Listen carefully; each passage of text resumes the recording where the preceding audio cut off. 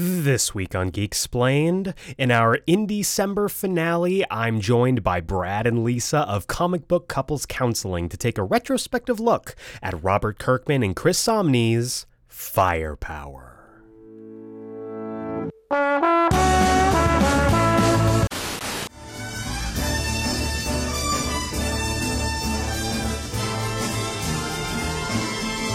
It's the most wonderful time. Yes, the most wonderful time. Oh, the most wonderful time of the year.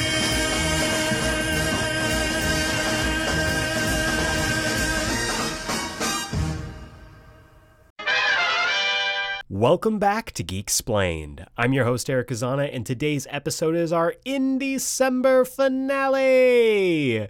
We have dedicated the entire month of December to independent, creator-owned comics, and this week we are closing things out in a grand fashion as we cover Firepower by Robert Kirkman and Chris Samnee, and I will be joined by Brad and Lisa Gullickson of the Comic Book Couples Counseling podcast.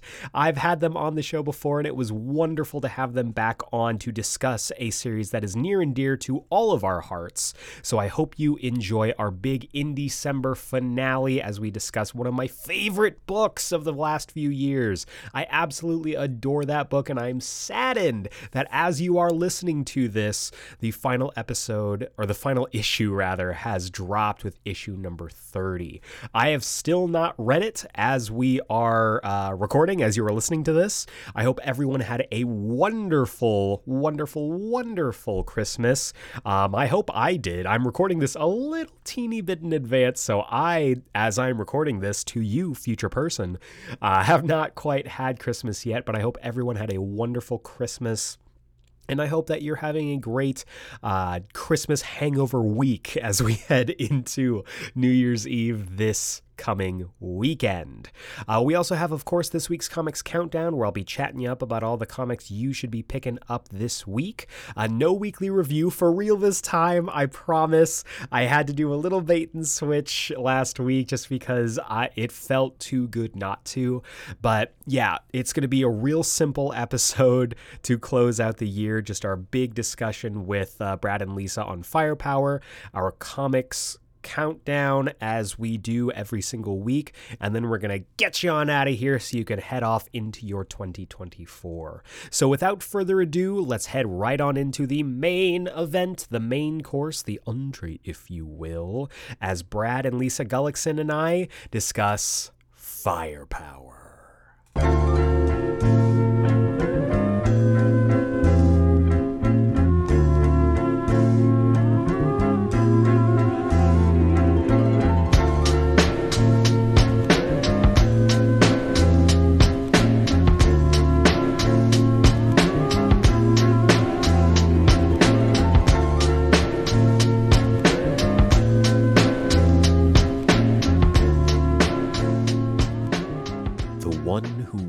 The firepower is destined to save the world. But Owen Johnson has turned his back on that life. He doesn't want the power. He never did. But unseen forces are at work to make a normal life impossible. Danger lurks around every corner as Owen's past comes back to haunt him. We are here. It is the finale of INDIECEMBER. We have devoted the entire month of December to creator-owned comics, and this one's been a long time coming. You have heard me shout into the void about how much I love this comic. You've heard me talk about how if you're not reading it, I will be in your walls. Firepower has been a book that I have kept near and dear to my heart, and I know that I can get a little pushy when it comes to talking about comics that I love, but that's what happens when you talk about comics that you love. And speaking of love, I am not alone talking about the absolutely amazing collaboration between Robert Kirkman and Chris Samnee. I am joined by maybe the experts when it comes to comics and love, at least in my book. It's Brad and Lisa of Comic Book Couples Counseling. Welcome back to Geeksplained. Yay! Thank you so much for having us. Hello. I'm really stoked about this because I'm sure this is no surprise to you, but I'm a huge fan of their podcast, have been for years, and they recently just celebrated 5 years on CBCC by cracking the door open on maybe my favorite couple outside of Superman and Lois. So Whoa.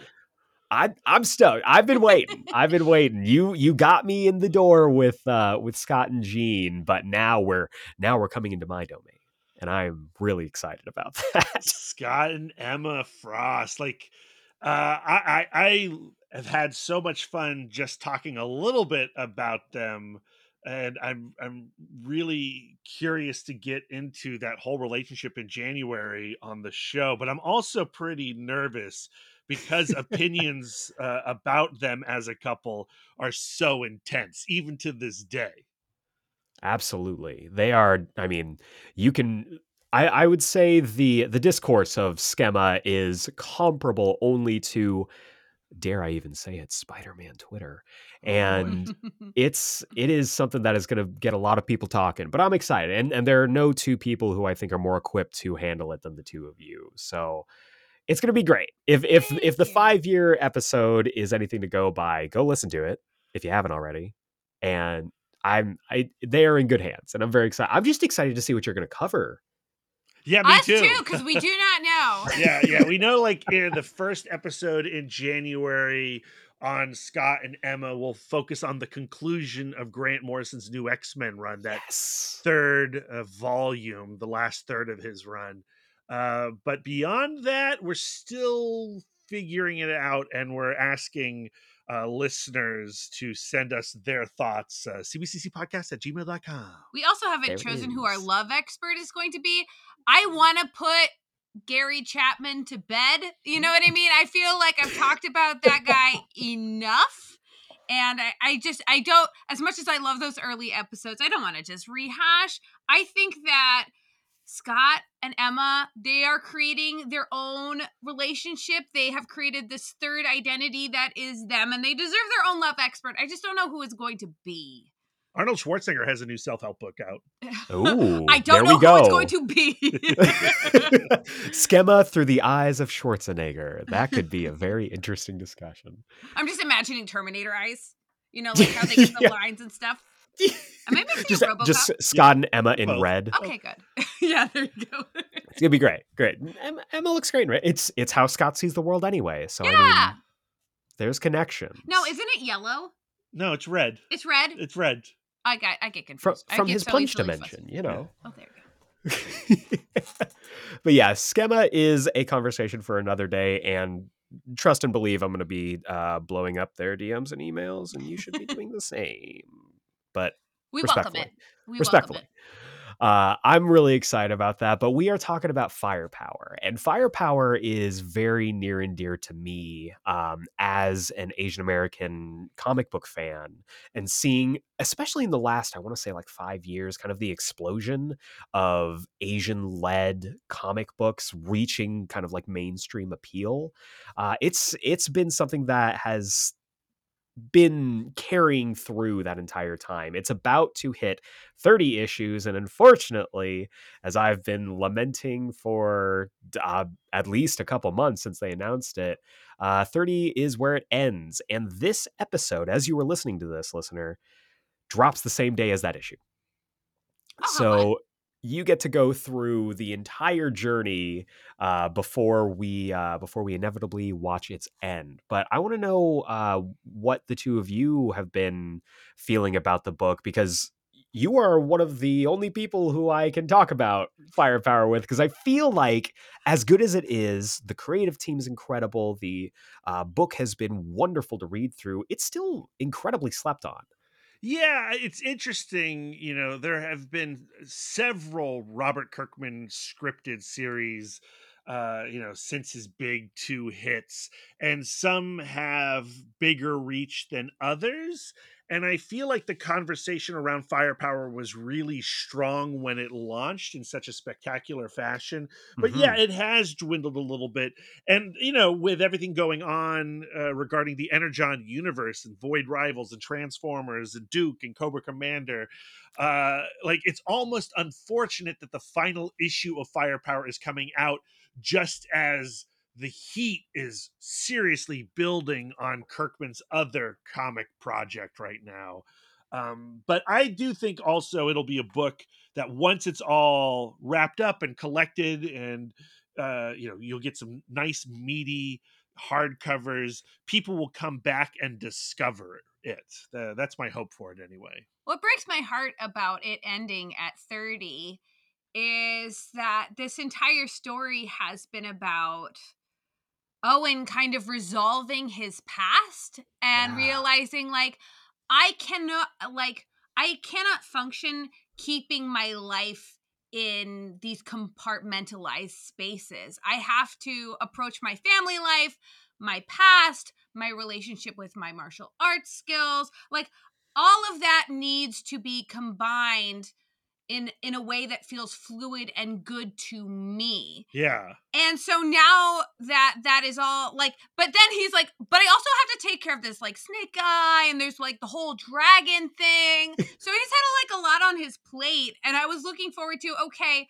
where can the family now go once they've Yeah. reached this kind of holistic approach to who they are as people? When you go Right. back to the second trade paperback, or maybe even like the ending of that first prelude trade paperback, and you reread it, you realize that it's all been building to the family, like this Owen life becoming one. And it's such a unique not narrative force, it's such a unique character focus to have like the family all be kind of badass. Mm-hmm. Yeah.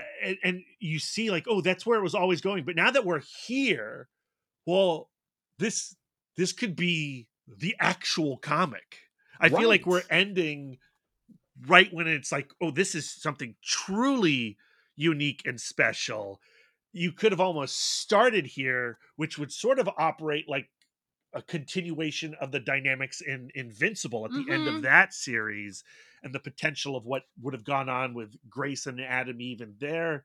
Well, I don't want to spoil Invincible, but And their whoever else might be family. Yeah, there. yeah, yeah. So yeah, I guess that's what I'm saying is like, well, now it feels like it's cooking. But it's a testament to what's good about it. It has really Yeah. built our curiosity about these characters, and we want to see what else they can do. Absolutely. We're kind of on the cusp of like, approaching FF territory where it's Mm-hmm. like everybody's got powers. They can do so many things, and how do they juggle their real lives or their civilian lives alongside their kung fu fire throwing lives? Like there is a lot of story potential. And Mm-hmm. I wouldn't put it past Kirkman to be like, you know what, we'll let it rest for 5 years and then gigantic firepower special, like one big issue. But I do kind of love at the same time the idea, Brad, bring it up, of just this thick 30 issue omnibus sitting next to like Invincible and Yeah, Walking Dead, because this is, I think, going to go down as one of, at least for me, one of my personal favorite Kirkman stories. And there's a lot of components that goes into that, not the least of which being Chris Samnee on art. yes. I mean, to me, this is Chris Somney's book more than it's even Robert Kirkman. And That's Somney totally would not fair. say that. Somney would go like, "That's blasphemous. That's not true." But I like that's the ultimate appeal of Firepower to me is what Somney is doing with his illustration, his paneling, his splash pages. I mean, it's god tier work here. And I've been in love with Somney since I first laid eyes on his artwork with Mark Waid's Daredevil. Yeah, Mm. yeah, yeah. That began my love affair with, honestly, that character. That began my love affair with Somney's art, and just how much his art has evolved while still keeping a lot of the same DNA as when he dove into that series, watching him just elevate in every single series that I've seen him in since has been incredible. And this is one of the, I think he takes incredibly big swings across this series. And his approach to drawing this series changes over the course of the book, where I feel like he was kind of like feeling out the characters, and like I feel like the more the story grew in kind of forward momentum, that dynamic started showing in his lines. His lines became thicker, they became quicker, they became you feel that kind of kinetic force in them. And you have to remember, before they had even launched the book, they had done the work of the prelude in I think 10 issues. So they had this huge back catalog that they had built before they published the first issue on the stands. And then it became a mission of like, well, okay, so Chris Samnee's got like 6 months ahead of schedule, and now I got to stay ahead of schedule. So I think he has to speed up a little bit. That's the less romantic way to talk about it, though, I think. Like, well, now he's rushing. Well, now he's in the engine. Like the train is moving. Yeah. So I think once the train is moving, he has to adjust. But I think that urgency can be a great. I'm not saying that as a negative. For sure. I'm not saying it as a negative at all. Yeah, if this is what he looks like when he's rushing, then my God. Yeah, and I don't even want to say that he's rushing, because I feel like that is what you implied. Well, no, to say that he's rushing means that I have to have knowledge that I don't have. Right, like I don't know what it was like for him in the room, because I was not with him in the room. But I do think what you see is a change, and my speculation is that change occurs because of my train metaphor. For sure. But also, I mean, trains go pretty far, pretty long, and they're pretty powerful. And so are, as a really bad segue, dragons. I like it. Where we get to see... They both have fire, right? Well, it depends on the they kind both of breathe train. smoke, you know? At least the older ones did, I think. They're both alive, if we're talking about Thomas the Tank Engine. I just watched, not to derail this, a John Oliver episode about Thomas. Like, oh, trains. 3 miles long. They're an impending disaster that's going to ruin like an urban area near you. Yeah, just like the dragon. Like the dragon. It's almost like Robert Kirkman is in open communication with John Oliver. I gotta say, that's like the other like great moment of firepower is, like the first chunk of story. There's this myth of the dragon, and you're like, well, this isn't real. Like, and we're just gonna hold this at arm's length. At no point was like, we're going to see this dragon anytime soon. And when we do see the dragon, suddenly like the book becomes something else. Yeah, absolutely. And what the dragon meant in the relationship between Owen and Wei Lun and Master Wei Lun. And like the idea of like, I love that moment when Owen goes to look for the dragon on his own and he is caught, and Wei Lun goes like, you're worrying a lot about something that is truth, but like something that is truth is going to be true whether you actually know it or not. And like the dragon being true either way is uncomplicated, and you have so many other things in your life, to worry about before you need to know if the dragon is real or not. They're talking about faith in this book in regards to the dragon. Oh, for sure. But then the dragon is flipping real. I think it's one of the best examples of escalation over the course of a long story. Because it starts out you look at the prelude graphic novel, it's a very simple on paper story. 2 warring clans, this mystical power that hasn't been seen in 1,000 years. Your protagonist is looking for his identity and trying to find the origin of his parents. He stumbles upon this Jordan-loving, wise man. As a side note, Chris Samnee, I just reading through like the backup stuff, apparently hates drawing all these shoes, but he's so good at them. He's so good. Yeah, the He's shoes are so great. good at them. But it turns from this very simple story, and I remember being blown away reading through that prelude. Everything that was happening, you get the triumphant moment of the firepower, and then it just 15 years later, and I flipped my lid. Smacked. Yeah, and like again, the way that they released the comic into the world by giving you this meaty trade paperback as your gateway, and at the same time you're reading it, you go like, okay, yeah, this is great. I want to read this series. Yeah.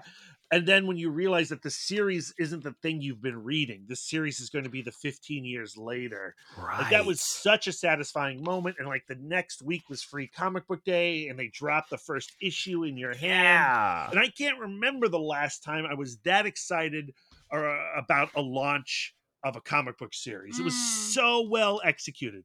Actually, I can remember the last time. It was when Void Rivals turned out to be a Transformers comic. Kirkman Can knows I tell what he's you, doing. I distinctly remember that day. I was at my comic book shop, and I don't know if I feel like it was you, but it might have been somebody else who was like, "Y'all go get Void Rivals. You're not ready. Go get yes, okay." So it was you, because I was in my comic shop and I was standing in line, and you know, we all do what we do when we're standing in line. We scroll through our phone, and I look, and I'm like, "Oh, okay." And I turned around and I think there was like 2 copies of Void Rivals left. And I was like, well, I'll pick it up. I mean, Brad's got good taste. I've never been steered wrong before. And then just blown away again by that. And very quickly, Void Rivals has been incredible. It's been a wonderful world building. Yeah. And as cool as like, yes, Transformers, we got G.I. Joe coming, and all the assorted Hasbro verse stuff coming in with the Energon stuff. Void Rivals has been low-key my favorite part of that. Yeah, it's really good. Like I love Solila, I love Derek, and I think that's another really interesting relationship dynamic that we can explore on the podcast for sure. Yeah. Oh, yes. And I'm excited that, you know, the way that they're talking about Void Rivals is it's going to be a long series. But now when Kirkman says it's going to be a long series, it's like, well, is it 30 issues, Kirkman? Like, yeah. Void Rivals 30 issues. Are you going to get my hopes up? I don't think I mean, again, this is me being speculation, so I shouldn't be talking like this. But I don't think he has the energy right now to do a Walking Dead or an Invincible. Like I'd be shocked to see another 140 issues come out of Kirkman. But prove me wrong, because that's what I want, dude. For sure. And I mean, this is speculation station, so don't worry about that. Like I really want Void Rivals to be a good long series to explore, because the amount of world building that they have done in just the few issues that we've had has been tremendous. The Great Ring, the war between the two, or the stalemate apparently between the two civilizations has been incredible. But I also felt that way about Firepower. Same.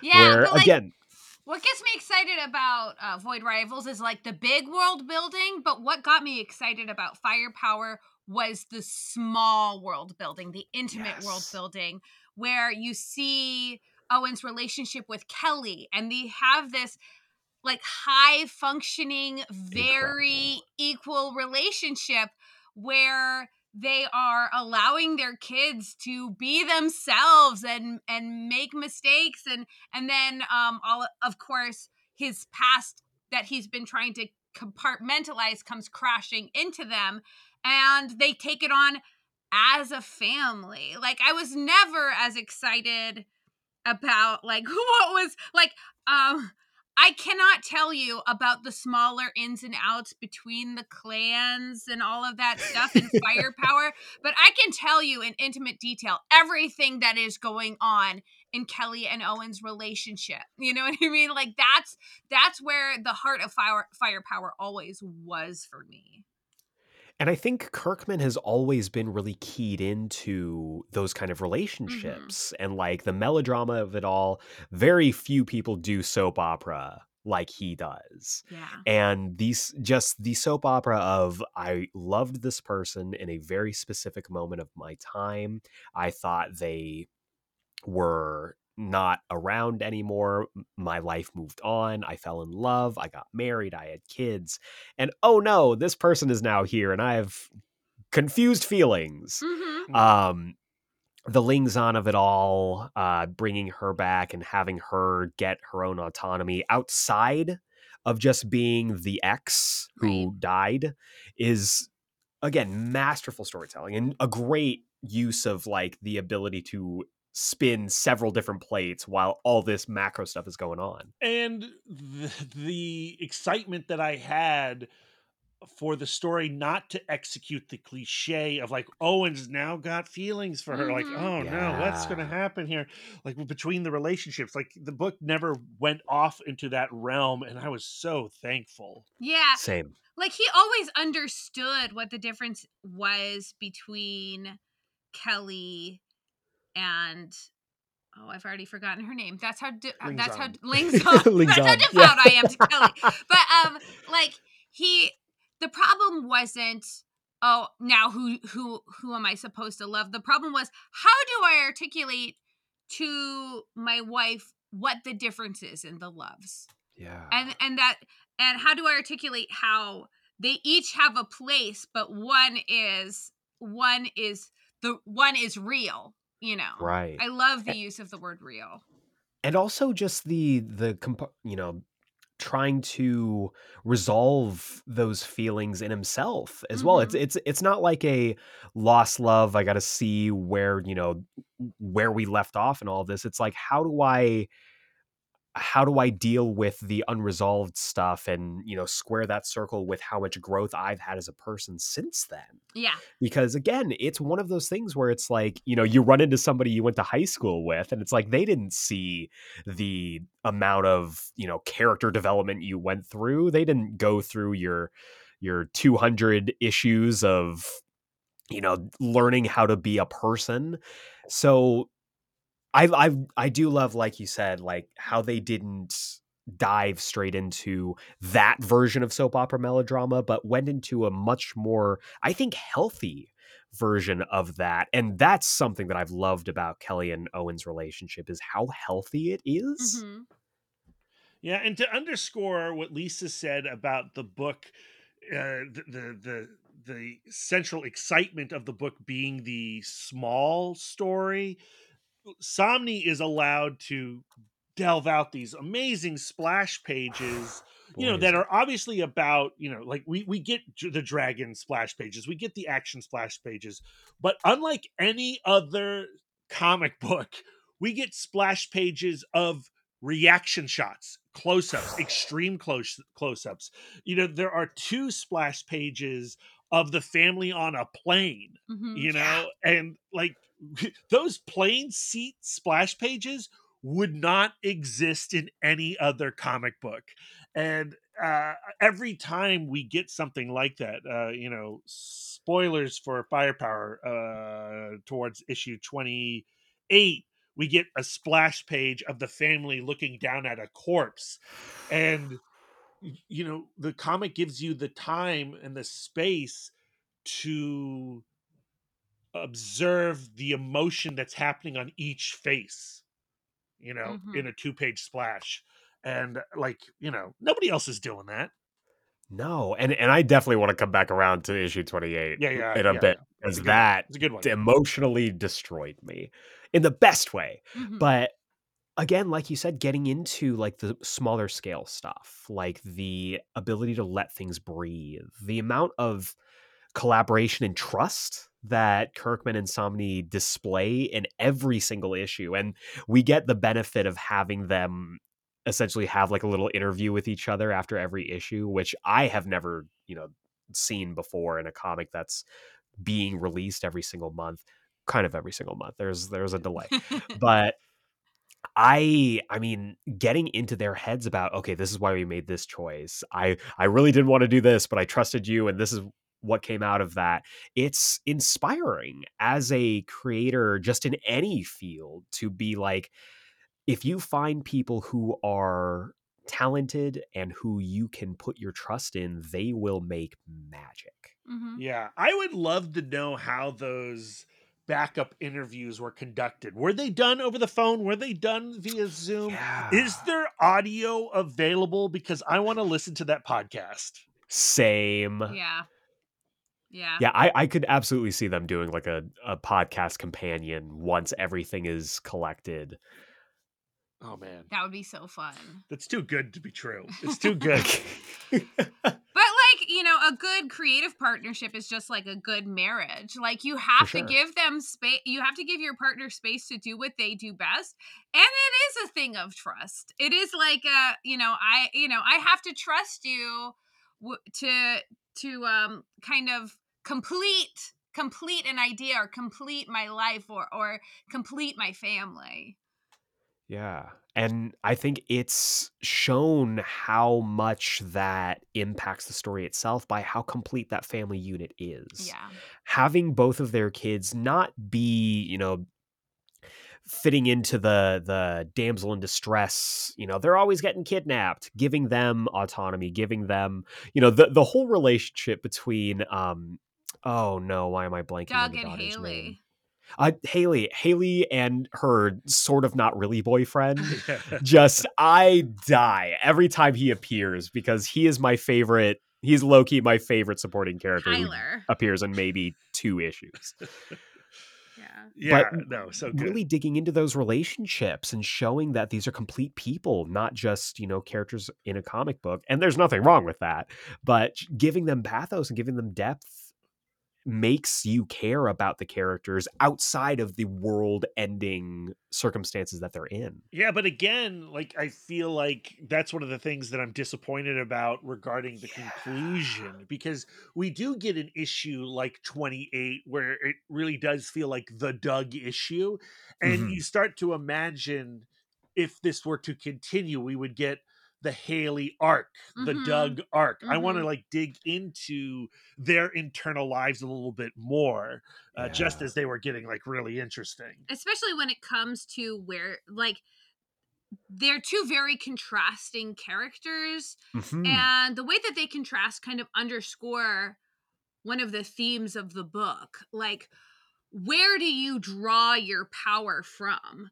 Like when Haley first starts expressing her firepower, it was from this place of anxiety. Like she had the experience of seeing the snake guy for the very first time. She was having nightmares and she wanted to be able to protect herself. And from that place, her fire came, where Doug is much more happy-go-lucky. He's much more like, hey, this is all very cool, and I want to be like my dad, and I want to be like, I want to be seen, I want to help. And so his power comes very much from like this love place. So we have that contrast of like, it's kind of like Haley was Owen before Kelly, Mhm. where he was his firepower came from fear. And it was really through um watching his family grow that he goes, oh, actually no, when I focus my power through love, it's much more clarifying. And like we don't get to see, and then we see Doug become more fearful. And I feel like we have that one moment where Haley jumps out of the plane with her mom, but we don't really have that like complete circle of like Haley getting to express her power through love. I would love, like, and I go like, can that happen in one issue? And I don't know. That's all issue 30. That's what's happening. The Haley No, issue. I absolutely agree. I will be forever bitter that we didn't get a Pizza Dog style peanut butter issue from Chris Samney. Not But I one also fireball from peanut butter. just one. It's coming. It's coming. He's gonna bark it out. Uh, I love that you brought up where everyone gets their firepower from. Mhm. That was a big part of the most recent issue with Ma Guang, Yes. where he derived his firepower from. And having not just the access to the power be so tied into your mental health, but the more that you accept that part of yourself, the stronger your your firepower becomes is not just narratively an incredible way to, build out a power set that everyone can kind of be a part of, but also for the accessibility to a reader Mm-hmm. to be like, they're very, I did an episode at some point in the past that was like my top 5 like feel good comics, like comics where when you're feeling down, you can just sit down, read, and it can impact you in a way that can be helpful. And having a comic like this, especially an ongoing, not just like a really great graphic novel, having something essentially kind of be like a mental health check every single month of being like, look, this person is feeling this way. This person is feeling this way. It gets you not just invested in the characters, but it endears you to those characters, especially the ones that you might align with. Mm-hmm. Mm-hmm. Yeah, I mean, absolutely agree. That's my only response. Yeah. Yeah. Well, I'm a singer. I'm an opera singer, and I've lately been having this huge breakthrough with my singing because we went to New York Comic Con. We just had our 5-year anniversary of the podcast. We've been getting so much affirmation, and my love tank is like so full right now. I'm like so filled with love right now that I find myself accessing my firepower. So I'm like literally seeing that come to fruition in my life. But I do have that time in my life, like when I was in graduate school and I was singing scared all of the time. And did I do some amazingly rad and terrifying and huge and wonderful things? Yeah. But was I happy? No. So like I love that the firepower of the Johnson family and of this whole world is something, yeah, like you said, like that it is something that is accessible. And then like I feel like it's just like so much more than just like a really rad power. Yeah, it's not. Yeah, Wow. and it's not. And it's not just Bloodline related or Right. strength. Yeah. Like you're just so strong. You You're just got to Yeah. try harder, and you'll win the day. Yeah. You know? Absolutely. Just And punch that's Bane something a little that bit harder, Batman. Yeah. What? just I punch a little bit harder with a little bit deeper pockets. Well, you think like, what if Batman really learned how to access love and channel his power through love? Like that would be a very different comic. Absolutely. He's like he pulls it from fear. He's a fear guy. For sure. And I think that would be a fascinating discussion just in and of itself. Like, where does everyone get their firepower from? Who do you align with? And it gives you, as a reader, a lot of reason to go back and reread and be like, okay, I align with this person. I see where they're coming from. I access my firepower that way. Wonder Woman, love. Yes. Yeah. Superman, love. I don't know why I'm doing DC. No, I'm ready. I'm like, came up. yes, okay, let's do this. Let's pull Batman out the Fear. Excel spreadsheet. I'm gonna do this. Spider-Man Fear. Absolutely fear. And I'm glad you brought him up because there's been, I've always told people, like, if you want to see like a Spider-Man or this was obviously before we got that incredible Wally West run, and a great Wally West run that we're getting right now as well. If you want like superheroes living with their family and like having, adult relationships and adult problems, like firepower is your bag because Yeah. it shows all of those stories and shows, gives you, at least for me, that, fills that renew your vows shaped hole Totally. in the comic book, the comic book stack. But being able to not just see characters realize where their firepower comes from and then key into it and accept those parts of themselves is a huge part of the book. And that's something that I've always loved about Owen as a character, is that he is someone who deals with he does deal with a lot of fear, a lot of anxiety. And I mean, I'm not going to say that I don't align with him in those, those fears and those anxieties. We all have them, but having a character who not only has to face those parts of himself, but also learn to love those parts of himself, or else he doesn't get the, quote unquote, growing stronger through the power of God and anime. Like, giving him that kind of journey of him accepting parts of himself to become more powerful is a wonderful message to have, especially in modern day comics. Yeah, and accepting and recontextualizing and forgiving characters who have done wrong to him too. Yes. His relationship with Wei Lun, like, that's such a curvy and twisty dynamic. And to this last issue, I think the biggest emotional um or like, not response, but the thing I'm most curious to see resolved or concluded is his relationship with Wei Lun. I agree. It's that relationship, as well as I think the relationship between him and Ma Guang, was something that I was really keyed into from the beginning. It's that, to bring up another Spider-Man analogy, it's that, Peter Parker, Flash Thompson, where Ma Guang was the bully, and he's the first person, you go back to that very first issue, he's the first person from his old life to show up and say, like, hey, you might not recognize me because I have beautiful Chris Samnee drawn hair now, but things are going on and I'm going to need your help. And Yeah. Owen Johnson does the classic, reject the call to adventure. And then watching that relationship grow as Ma Guang, we get more of an insight on him and his insecurities leading up to issue 29 Yeah. is wonderful. I'm nervous.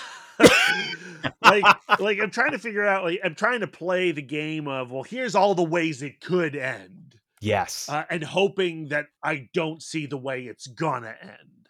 Right. So just lay it out there. So, like, we know that Ma Guang is dealing with a lot of fear. Yeah. And he is resisting Owen's encouragement to, like, go towards the love. And it's done like, by him attempting to go towards the love, he cannot access the firepower. And he said out loud, like, okay, I have to find another way. Like, I can't do it that way. And then we have that hug. And I would hate to see that hug do nothing. Yes. You know what I mean? I would hate to see that hug be meaningless. But the presentation of the final page of 29 is, oh no, he has access to firepower, but through fear.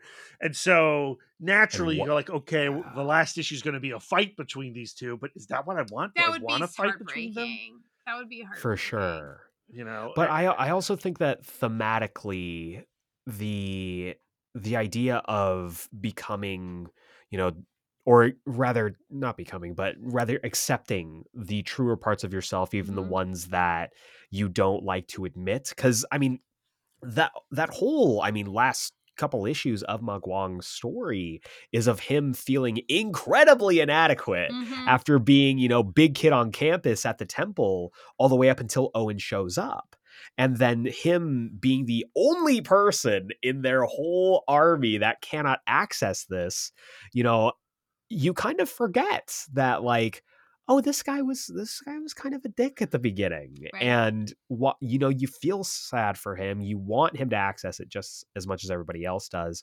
But yeah, it is very curious how that is going to resolve itself, especially when we have, this seemingly unkillable dragon that keeps popping up no matter how much we knock it down. So then the other idea is that, okay, fear is a valid emotion as much as anything else. Love, like, can you balance those two? Like, do you need those two? Is it just like fear Rey is not and yeah, it's a what's Rise his of name? Skywalker situation. But like, do you have the story of, balancing those two sides to defeat or tame the dragon? And is that satisfying to me? So, like, it's been stated outright that the only thing that can kill the dragon is the absolute most amount of fire. yeah, right? yeah, It has to be completely eradicated. So it's just like, you're going to get a team up of fear and love, and they will eradicate the dragon. That is my Hopefully. speculation. Mhm. Am I satisfied with that? I don't think so, unless it's told in a way that it does satisfy me. That's called narrative, Brad. I'm trying to leave. I'm trying to keep my heart open. Oh, my Allow heart's myself super to open. be surprised. Yeah, Yeah. yeah, my heart's But open. it's difficult. It It's is difficult when difficult. you've gone through these years at this point of being attached to these characters, being attached to this story, and watching as it's evolved. Like when it started, this story was very low stakes Mm. in that it's Owen fighting ninjas in his house to make sure, but silently so that his family doesn't wake up. So fun, by the way. Oh my God, one of my favorite issues of the entire Yes. series. And it's the second issue. Yeah.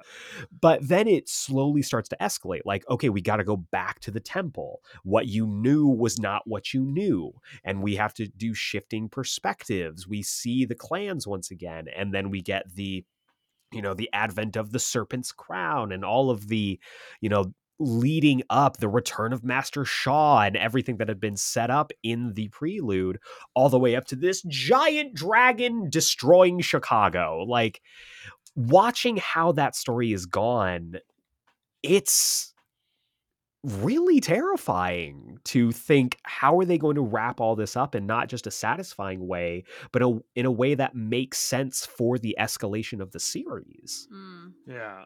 But Kirkman does really good with conclusions. Like his final That issues is are true. usually pretty darn good. Does he? Were we Oh! satisfied with the end of Invincible? I was satisfied with the end of Invincible. That's right. I forgot. Go listen to Comic Book Couples Counseling. Do that. Go listen to their Mark and Eve stuff, because I don't know. And this is unlocking a core memory for me now. I remember driving. It was we were driving to Tucson. It was actually around this time when I was listening to the episode. We were driving to Tucson. We have like an 8-hour drive, and my fiance and I were, she was knocked out. She doesn't do road trips well, so she takes some Dramamine. She goes to sleep. So it's usually just me and a podcast for, however many hours during that time. And when we got to the point where Lisa just absolutely destroyed this ending, Oh no. I laughed so hard that it woke up my fiance from a dead sleep, because I had never heard someone express that feeling about that ending. Yeah. And it was incredible. It was Yeah. incredible. But I am, like, as much as I say, I'm like, I'm trying to leave my heart open. You know what I mean? Whatever happens, happens. I am a person who will build a narrative based on a thesis statement that maybe not everybody's agreed upon. You know what I mean? Like, Yeah. That's Lisa's favorite thing to do, is present her thesis statements to creators and go like, this is what your comic's about. And then they're go like, what? I guess you can read that into it. That's not every interview. This is what your book is about. I don't know. Can we go back and, like, I feel like we've We've jumped skipped to the over end. something that is enormous, and that is the theme of, or the consequence of, Owen being adopted. Yes. And how the idea of, like, well, I was going to have this one life, and then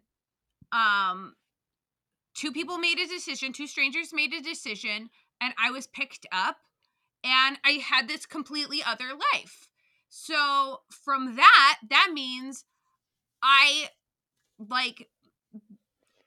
can be able to pick up my life and choose. You know what I mean? That right. I can't, like, and that theme of, like, especially in the beginning of the book, where he goes like, oh, I can opt out of this part of my past.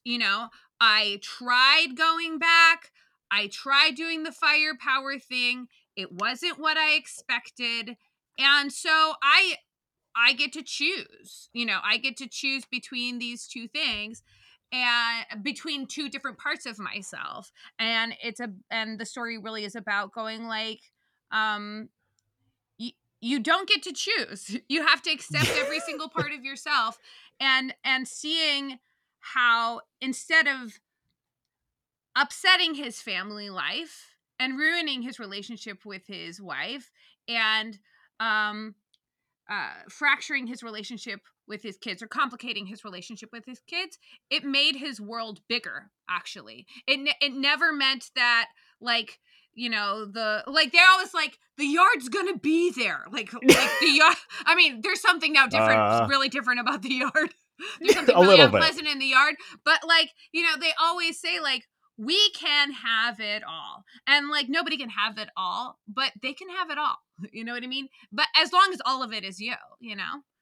Absolutely. And being able to accept all parts of yourself Mhm. is I mean, it's part of that experience. And I think that that was something that I loved about the story immediately. And obviously, very different situation. But being someone who is of mixed race with two different identities that I am, beholden to at any, given time. And I've talked about this on the show before. It's what I've loved about Superman. That's Mhm. the thing that keyed me into him as a character, was this person who kind of struggled with his identity and what masters he would serve when it comes to his acceptance of himself. Who am I? That search for identity is something that I absolutely love in every comic that I truly love. That's kind of my through line. But watching Owen have to square that circle Mm. and seeing how his family reacts to that, because this could have gone very badly. Having a component of, and now your kids are there, can go really wrong in stories. And we've seen that in the past. But seeing that, and don't get me wrong, listeners, I was very nervous when it's like, no, they're going with you. Mhm. I'm like, this could be really bad. But watching how not only that helps Owen on his journey, but also helps Doug and Haley and Kelly accept parts of themselves that they were, whether they were too afraid to or unaware of uh, being part of their identity and their search for themselves and their personal growth, was something that made this story sing. Mm. But, like, now, but there was a point where they were in too deep, Yes. and they were both becoming more and more unhappy. Haley has expressed, like, I'm broken now. I'm broken Yeah. and I'm different. And there was this person I was planning to be, and that person is, like, not an option anymore. And where they just really didn't have any autonomy anymore when it came to choosing their future. And And so much happened in issue 28. Like, it right. Oh feels my like so much God. time passed over this war with the dragon. And like, how do you go back? You can't. Right. So I feel like there's still so much story there when it comes to, like, now they had an expectation for their future, like, and it's your job as a parent to give them options. And because of the whole dragon situation, like, their options have changed. And I mean, like, that's life, but, like, Right. that's not how you want to learn it, being a kid going to war when you're Oh, for 12, sure. Yeah. it's a really, I mean, it's beautiful, but it's complicated. That's life. That's life. Absolutely. And I think that perfectly sums up like issue 28, because and we keep bringing this up because it was a lot, listener. If you haven't read it yet, Can we just spoil it? Or can we? May we spoil it? let's talk it. Let's talk about it. It's I'm of two minds with issue Mhm. 28 because I loved this issue. It was an incredible character piece while also feeling like one of the most cinematic single issues of a comic I've ever read.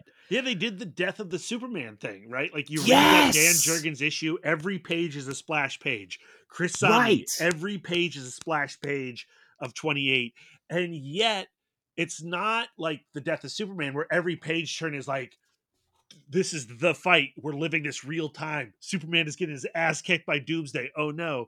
Firepower 28 is every page is a splash page, and we are going over months of time. And And Doug is getting sadder and sadder, and he is becoming more reliant on his relationship with his grandfather, and knowing that there's somewhere on the planet where his life is not changing.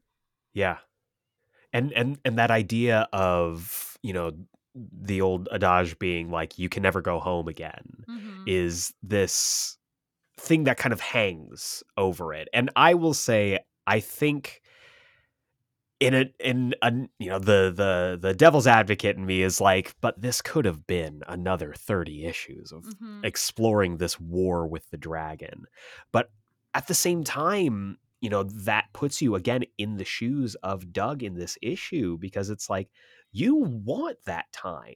You don't, things happen and they are done, and they forever change your worldview. And having, this security, knowing that there is something that he can eventually go home to, and when they finally do, it's no longer there, is I, it's heartbreaking. Yeah, and did the grandfather read any of those letters? Yeah. I want to think he did. I I don't really think want so. to. I don't I think so. know. Yeah, it's like to Ugh. me, because the grandfather not reading the letters is the more crushing thing, and the Right. more crushing thing feels like the most honest thing, And the most Kirkman and thing as Yeah. the most well. Kirkman thing. Yeah.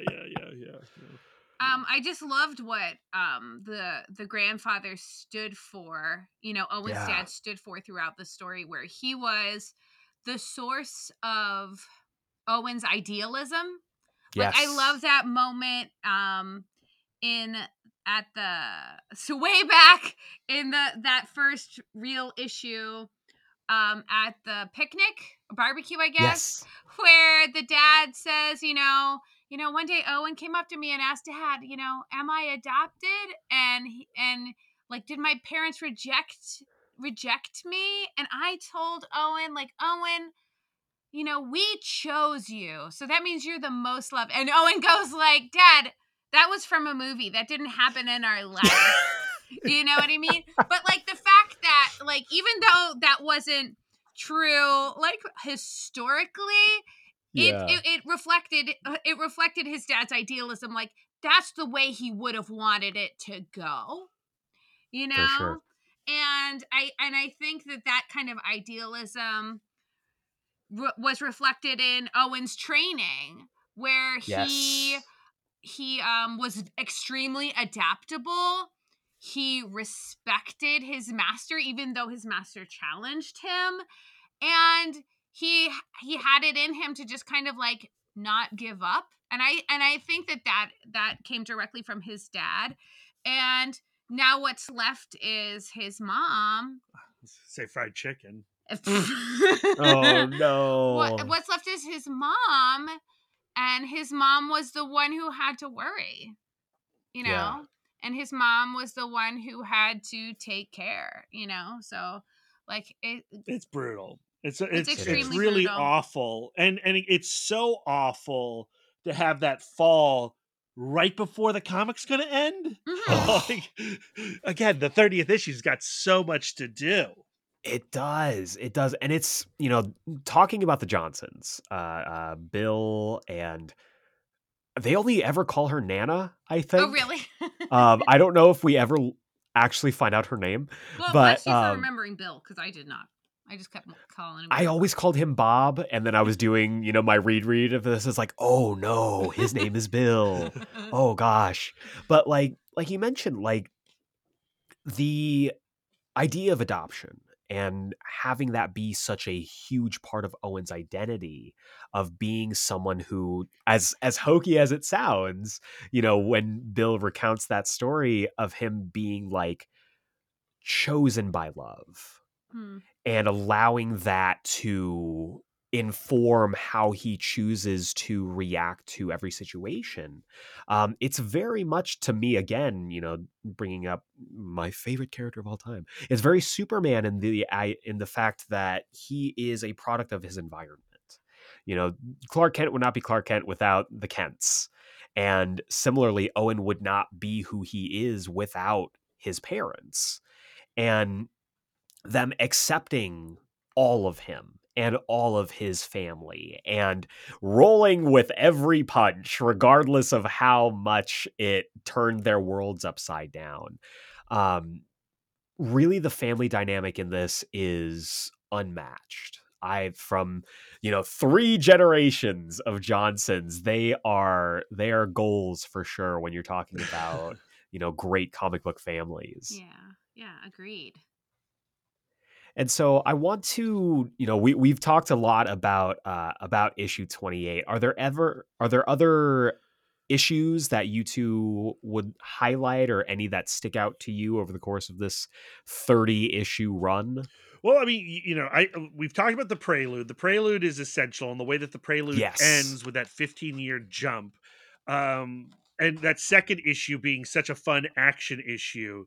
Yeah. But when I start to think about the conclusion of this series, I go back to the prelude, and I wonder if we're going to get another jump. And Kirkman also does That's a jumps great in shout. finales, right? Yeah. Like, I don't think we're going to get this. They've just said like it's a extra thick issue, but how baller would it be if when the final issue dropped, it was a trade? Oh, they did it like, oh my And God. I mean, I think we would know that by now already if that Right. was the case. But like that was my dream desire for the final issue, to be another Oof. trade. Though it would be fascinating if this is obviously a big beefy issue, and then they announce a trade to wrap up everything. You will hear me shout from the East Coast. You'll hear it. Oh, same. Echo. Our voices will meet around Kansas. Yes. And someone is going to like be really confused. Yeah. Like in January, we get a trade paperback. Oh my God. Yeah. But people listening to this right now know the answer already. Yeah, they True. do. Isn't that True. unfair? It's not fair, you future people. It is. It is, you future people. Darn you. I guess you get the leg up on us for it almost being, or I guess past Christmas now. And then like the splash page, I can't even remember what issue it's in, but where we get Waylon screaming, "The dragon is real!" Right. Yes. And you when you first read it, you're like, well, is he delusional? Like, is he delusional? Yeah. Is he accurate? And then when you learn, like, oh, the dragon is real, on the reread, when he screams the dragon is real, the emotion of the reread is so much more powerful. Especially because you like you mentioned, you go back into the prelude, and when he is giving the tour of the temple to Owen, you see him show up to what we think at the time is a statue of Master Shaw. Yeah. And going, man, I can't wait to meet him someday. And on the reread, it's like, oh no, Waylon, you can wait, please. But Yeah, brutal. his return is wild. Mm-hmm. And there's a scene I want to talk about. Okay, talk. There's another issue I wanted to talk about also. You talk about your thing, and then I'll flip to my thing. Okay, so I don't know exactly what issue it is. It's in volume 5. It's kind of smack in the middle of volume 5, and it is a beautiful like reflection of the beginning of the story. So one of the like underlying tensions we see in Kelly and Owen's marriage is that she sees, I always forget her name, the ex-girlfriend, Ling Zan. She worries that part of Owen feels like Kelly is the like consolation prize for this romance that he had as a young man, and that his life with Kelly was a substitute for a more exciting life. And then we have that beautiful scene where he reassures her, like, I had this relationship when I was when I was a child, well, not a child, but when I was a young man, and I learned a lot about myself from that relationship. But I learned how to live a life from our relationship. We took care of Haley when she was sick. We've sat in the emergency room. Like, we've done all of these things together that make up a life. Like, what I had with Ling Zan made up a story. Stop trying to take my volume. I just want to look at it. I'm not done. but what I have with is what makes a life. And then we have this kind of mirror scene in volume 5 where Owen needs to be reassured that like she is not resenting him because without like this whole his entire past, they would be back Yeah. at home. And now they're having this really dangerous and perilous life. And is that the consolation prize for the life that she actually wanted, which was to be safe at home and raise her kids? And it is Right. her time to reassure him and say, like there's no substitute for your life. Your life is your life.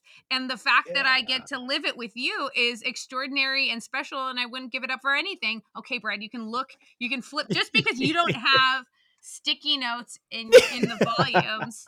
Yeah. No, okay. but I love that. Like their relationship is the kind of the bedrock of the whole story. Mhm. And watching how their marriage, which is, I mean, look, listener, I've talked about this before. I'm getting married in February, Yay. and there is, a lot of, work and trepidation that goes into getting ready for that next step of your life.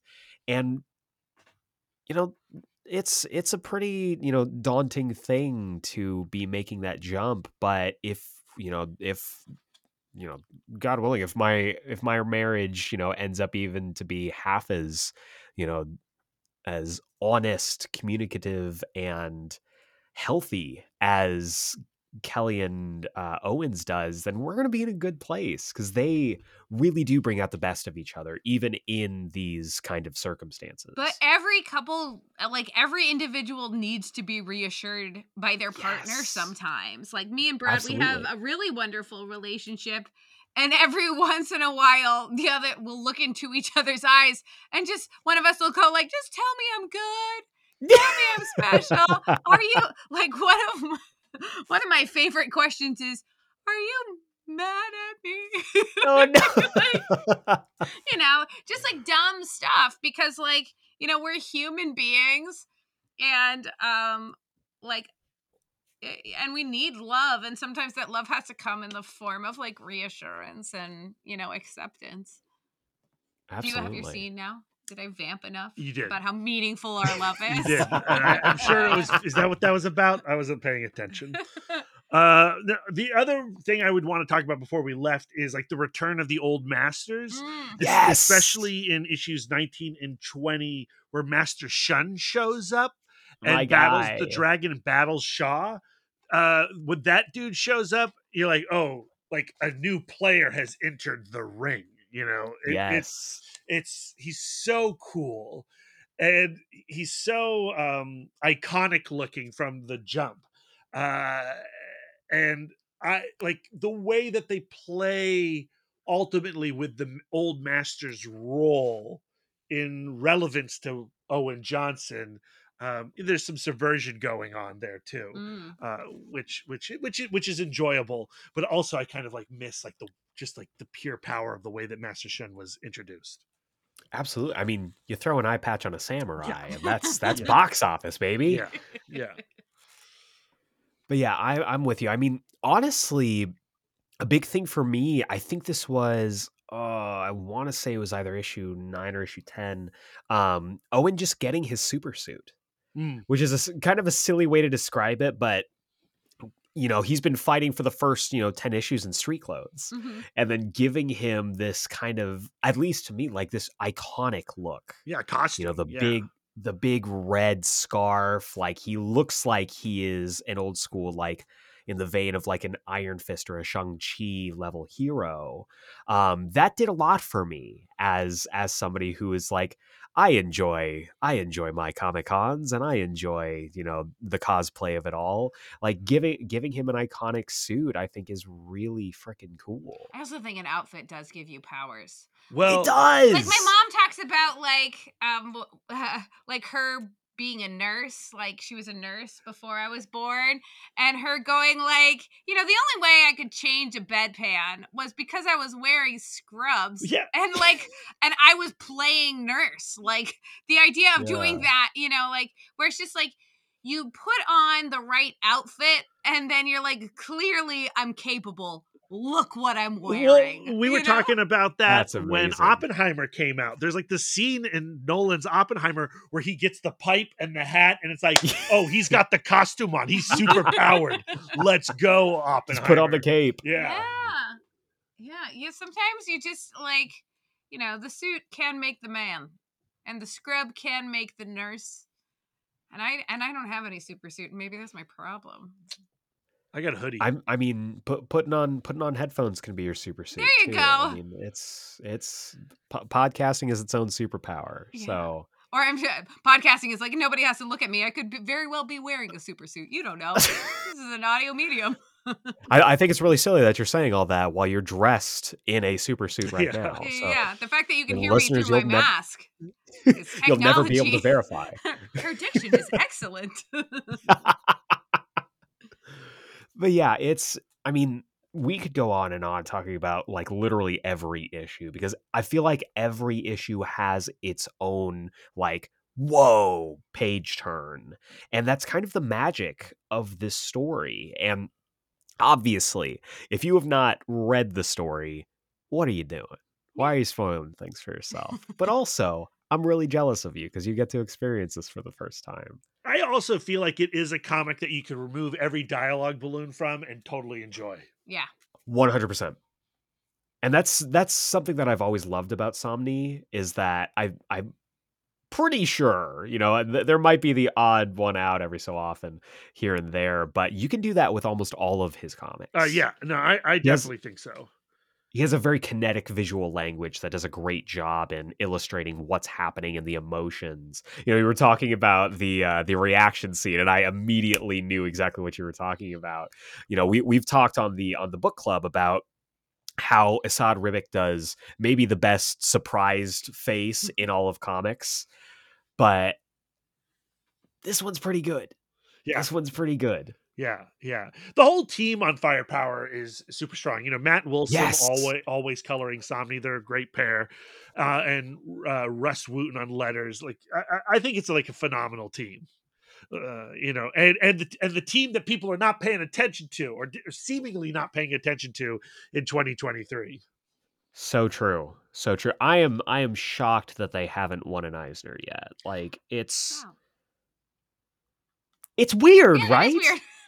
It's weird to think about, because granted, there have been incredible comics during this run that have come out and deservedly so have won things. But the fact that Firepower hasn't had a big awards win, kind of it really grinds my gears. Yeah, I think it came out and people were like, oh, it's a kung fu comic, okay. Right? And you're like, well, yeah, but also yeah. But also, it's this incredibly deep family drama about the life you leave behind and accepting the one you have. And I also wonder if that's the problem, too, is that it's a family drama about a functioning family for the most part. People just want people to suffer, and if they're not suffering, we can't give them awards and nice things. Yeah, I don't know. But it is a conundrum. It's a great book. Like it looks amazing. It looks so good. Yeah. And heartwarming. Yeah. Absolutely. If we haven't illustrated over the last hour how good this book is, this is the time that we are saying that this book is pretty good, and you might want to consider reading it. But as we're kind of wrapping up here, do you have any favorite characters? Is there one that speaks to you, whether it's their visual style, the journey they go on, where they get their firepower from? I love Waylon. I think he's impeccably drawn. He's so interesting. Yes. He's so funny. And I think that he has his own insecurities and reassurances that he gets in his own way. I think he's like a very interesting and fun take on like the kind of like, like Owen's kind of looking for this paternal figure, and he kind of doesn't want to fulfill that role, and he's kind of ducking and dodging. I mean, that would be my answer also. I mean, Owen and Waylon are my favorite characters, but I would also just say like the dragon, the dragon is real. And every It's time showing we that get the double-faced spread some of the dragon. Somni It's Dragon incredible. action, it's a special event. And Shaw at the end of what issue is this? 18. Shaw riding the dragon like on that splash page, and he's just going like, "At last we are free."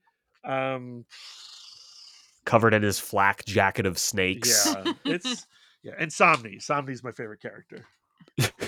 Somni is my favorite character. You're right. I was also going to say the dragon because I too sleep for a long time and then lash out when someone wakes me up. And peanut But butter.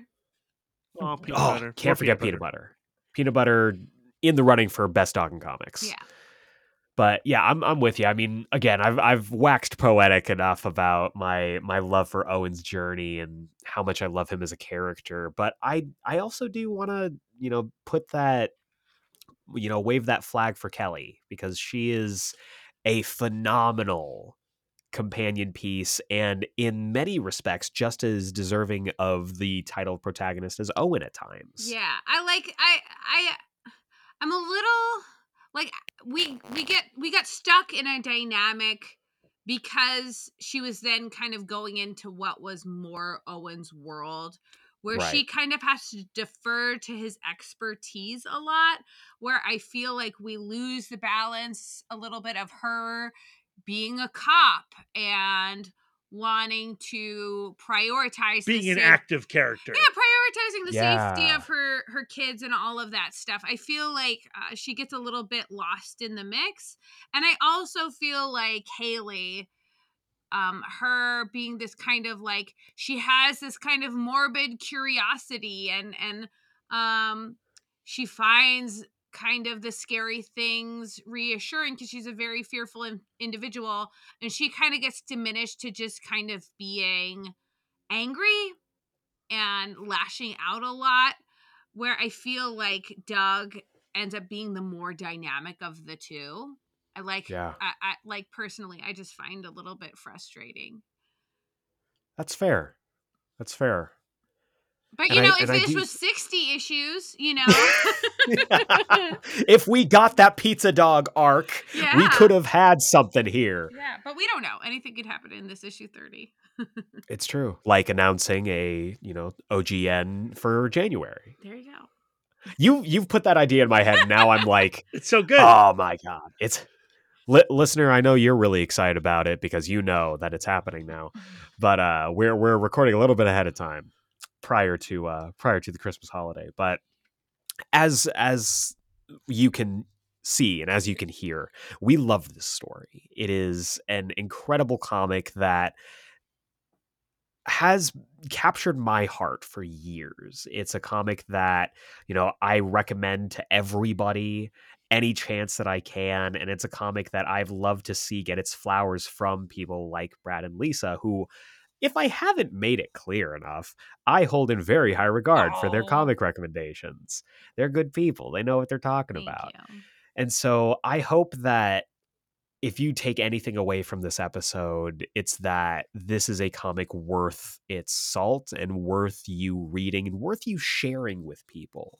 And since we are, in the holiday season of giving and sharing and, being good to the people who made summon dragons in your life, I want to say thank you to you for coming on the show to talk with me about this. It meant a lot to me to have both of you on here.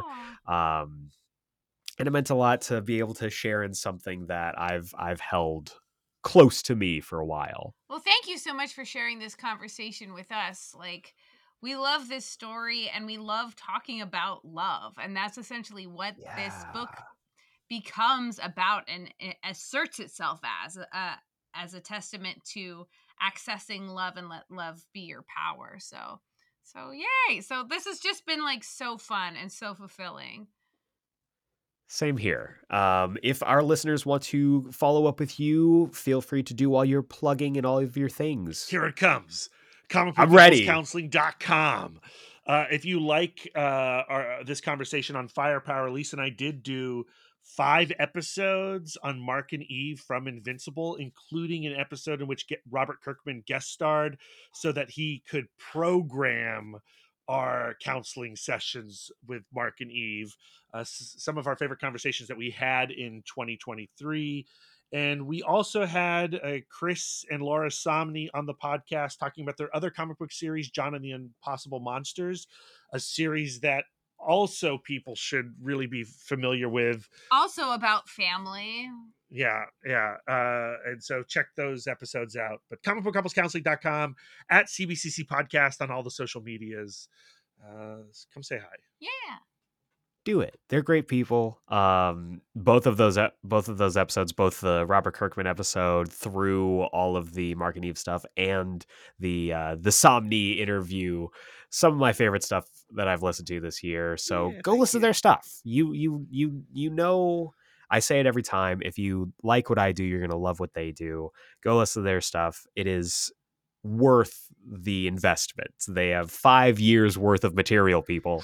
We can't and you should go check that out. It's crazy. And no plan of ever stopping. No plan. We're going to go for the next 500 years. Why and what not? will we have after 500 years?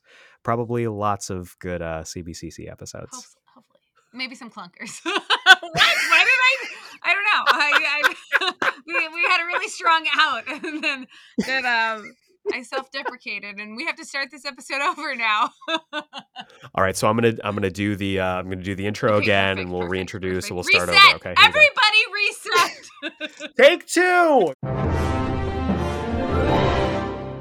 Ooh, welcome back to this week's Comics Countdown for the week of December 27th, 2023. This is your final Comics Countdown for the year of 2023, and man, what a year of comics. What a wonderful year we've had of comics, whether it's from the big two, whether it's an independent comic. 2023 has been fantastic, genuinely. And looking back on all the comics countdowns that I've done throughout the year, it's kind of wild to think all the ground that we've covered. But this is, of course, the segment where I'll be chatting you up about all the comics you should be picking up this week, whether you get your comic books at your local comic book shop, whether you buy them digitally. These are the ones I think you should definitely take a look at. As I am recording this a tiny bit in advance, there will be no pick of the week from last week, though, I mean, any of the books that came out last week, as you're listening to this, could have easily picked up the top spot, but I'm just kind of basking in how good comics have been this year. It's been a tale of ups and downs, but I think as the through line through 2023, it's just been about solid comic book storytelling. So without further ado, let's get into this week's books. We've got 6 books to close out the year, so let's go ahead and just dive right into them. Kicking things off with Deadly Hands of Kung Fu, Gang War #1. This is written by Greg Pak with art by Kayo Mahado. I hope I said that correctly. If I did not, I apologize. But our boy Shang-Chi is back! And he is part of this big old gang war crossover happening with all of the street-level heroes spinning out of the Spider-Man book. So let's go ahead and dive into the synopsis. Whose side are you on? Gang war has thrown the crime lords and superheroes of New York into a deadly conflict, and as both, Shang-Chi must play each side against each other in a dangerous game of deception. When he became leader of his family's 5-weapon society, he promised to use it for good, but friends and foes alike have been unsure of his true intentions. The stakes of gang war will force his hand as he vows to protect Chinatown and use the opportunity to eliminate the 5-weapon society's biggest rivals. He'll use his world-class fighting skills as well as deceit, calculation, and manipulation to navigate the battlefields as he learns the art of war is all about shades of gray. This sounds freaking amazing, right? This gives me, like, I don't know why, but it gives me hardcore Sifu vibes.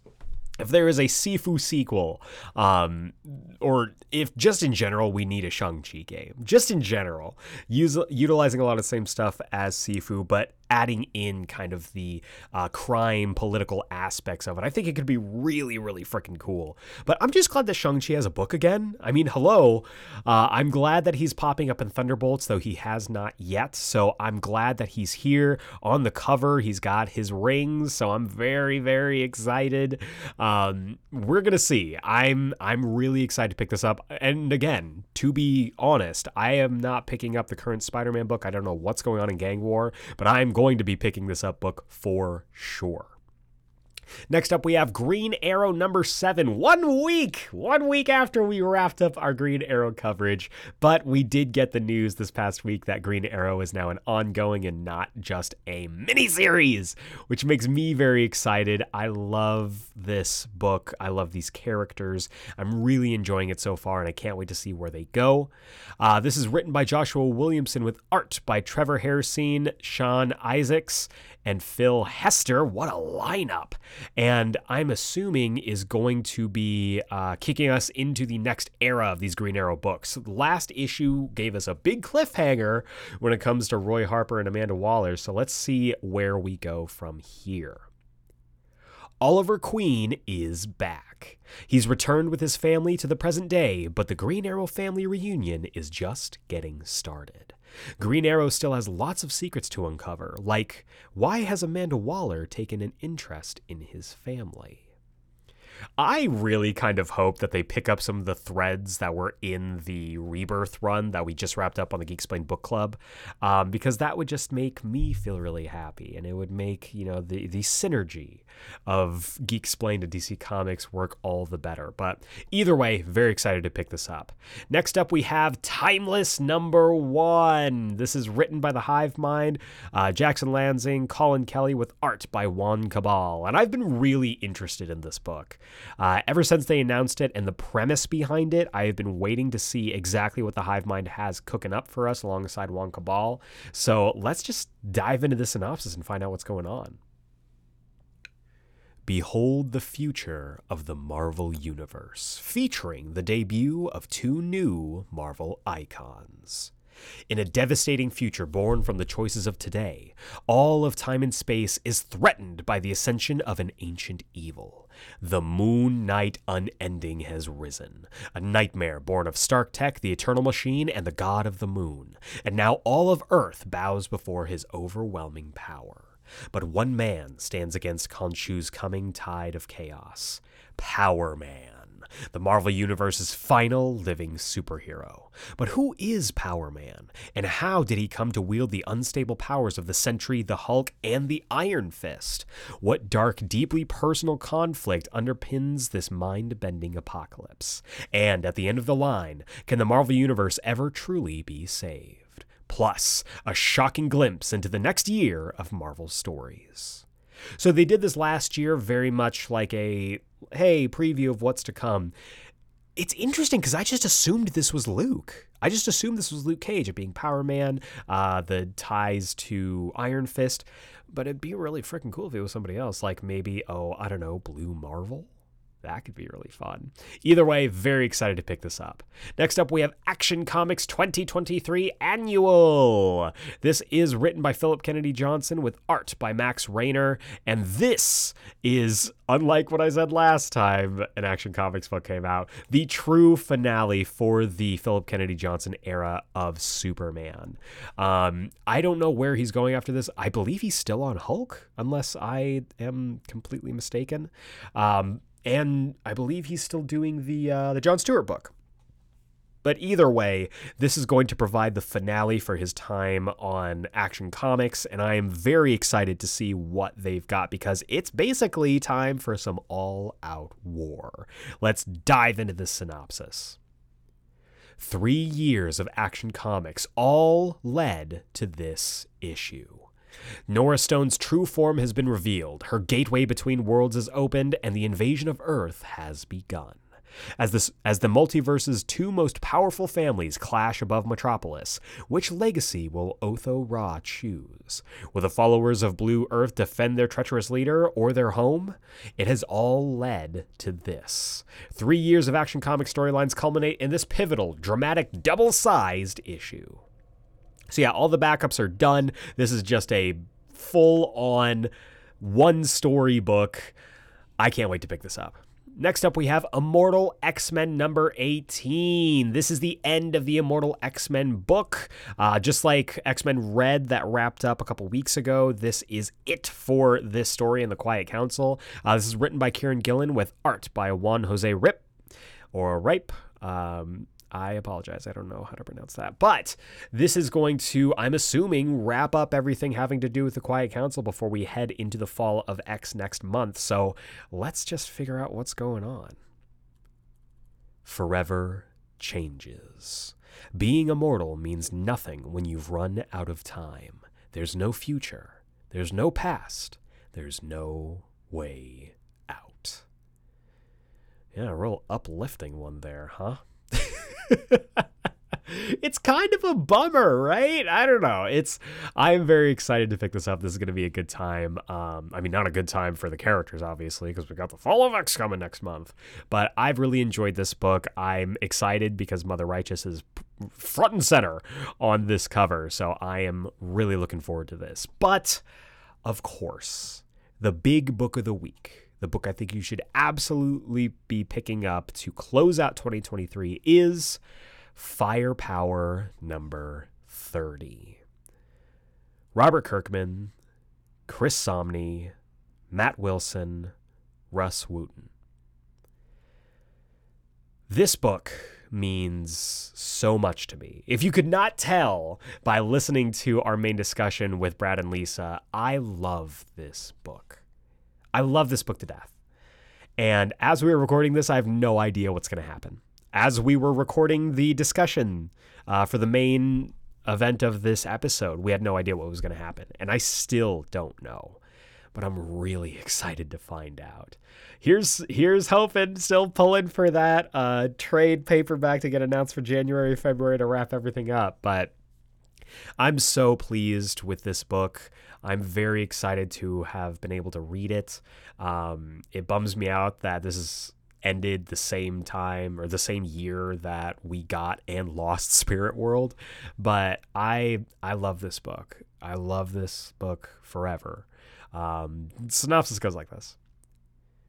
Losing his parents, training at the Temple of the Flaming Fist, learning the firepower, starting a family.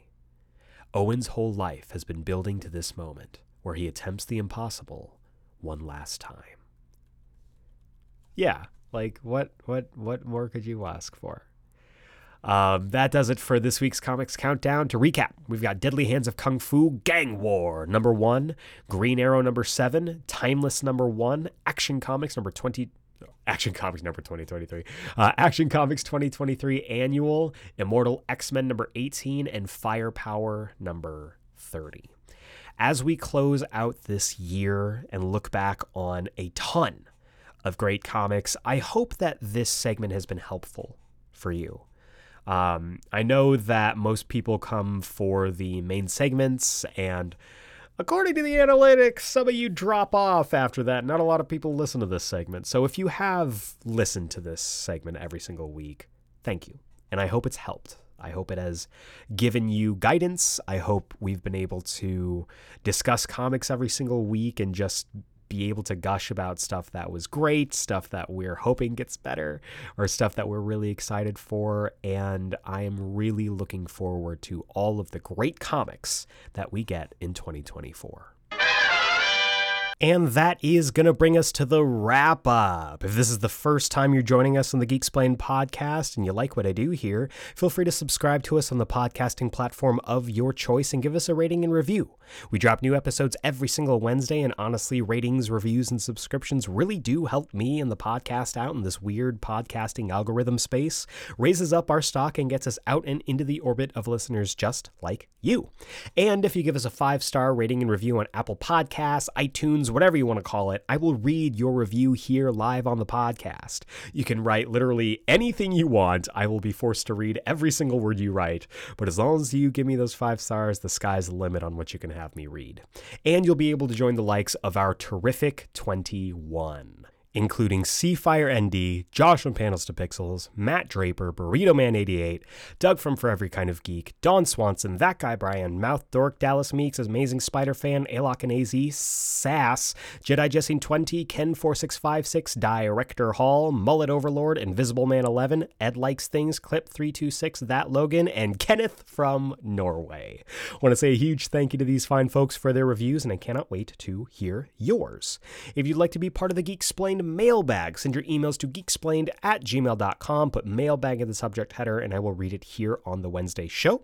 If you'd like to participate in polls that decide future episodes, keep up to date with the podcast, get first notification on announcements or when new episodes drop, or maybe you just want to shoot the shit with me on the latest geeky news, feel free to follow us at GeekSplainedPod. That's at GeekSplainedPod on Instagram and Twitter.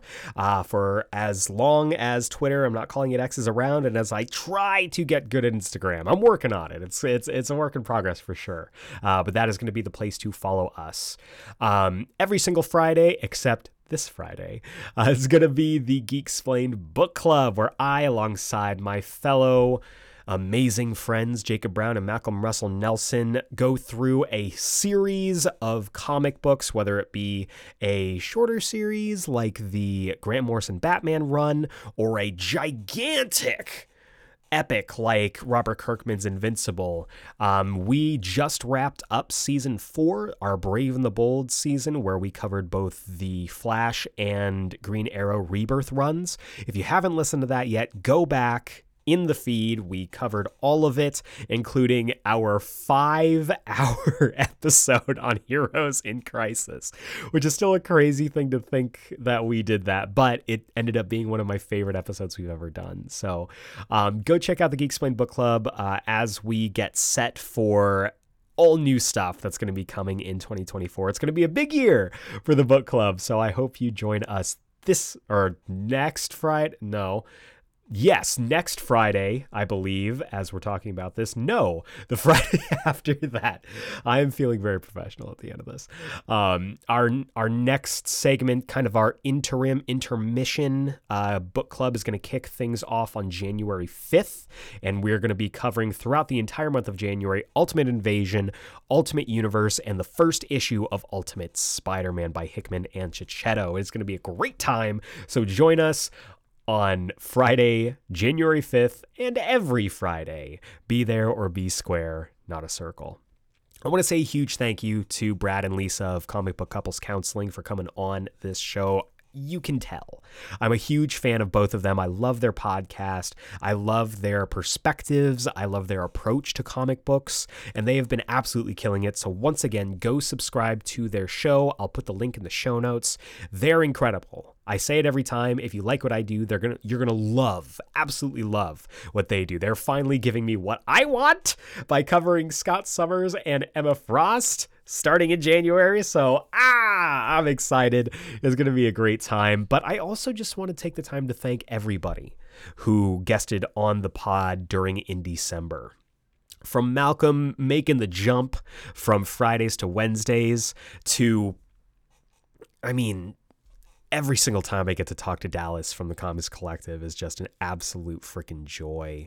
To even getting to talk to Rena Ayu Yang. Rena Ayu Yang came on the show to talk Man in the Macintosh Suit.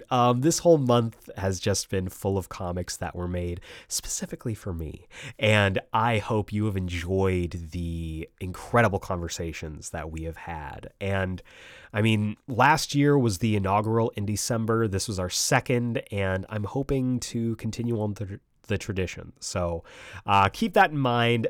Continue to read comics. Indie comics are so important to the business, to people's enjoyment. There are so many comics outside of the big two. Do yourself a favor. Even if you've already read the comics that we covered this month and last December, go out. Ask people, ask your friends, hey, are there any indie comics that you're interested in? Because that is what is the backbone of this industry. Go read more indie comics. Full stop, blanket statement, that's all. But that is going to do it for this year. Well, not quite.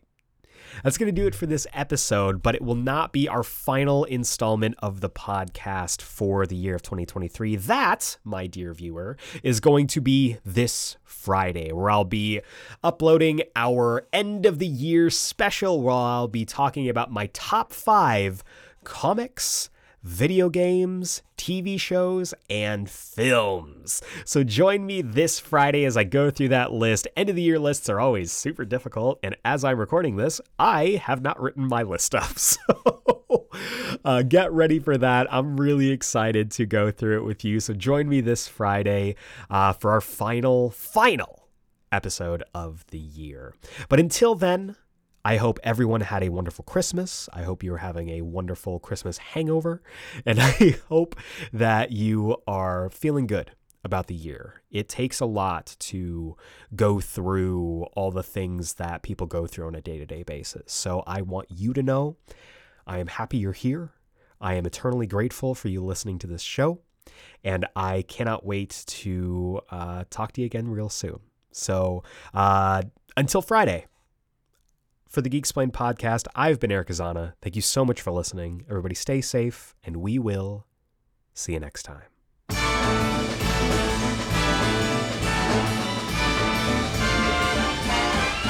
It's the most wonderful time of the year,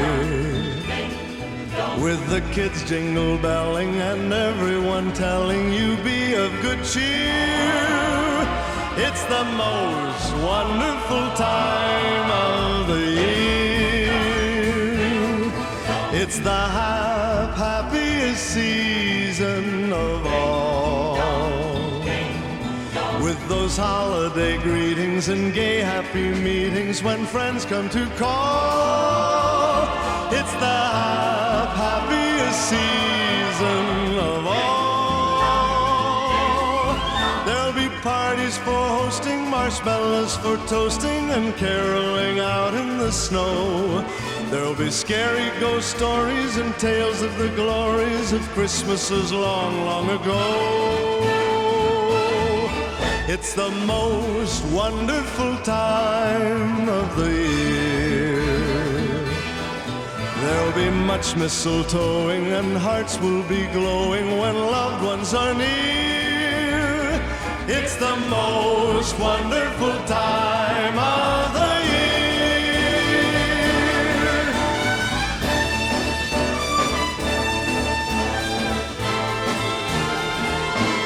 There'll be parties for hosting, Marshmallows and toasting and caroling out in the snow. There'll be scary ghost stories and tales of the glories of Christmases long, long ago.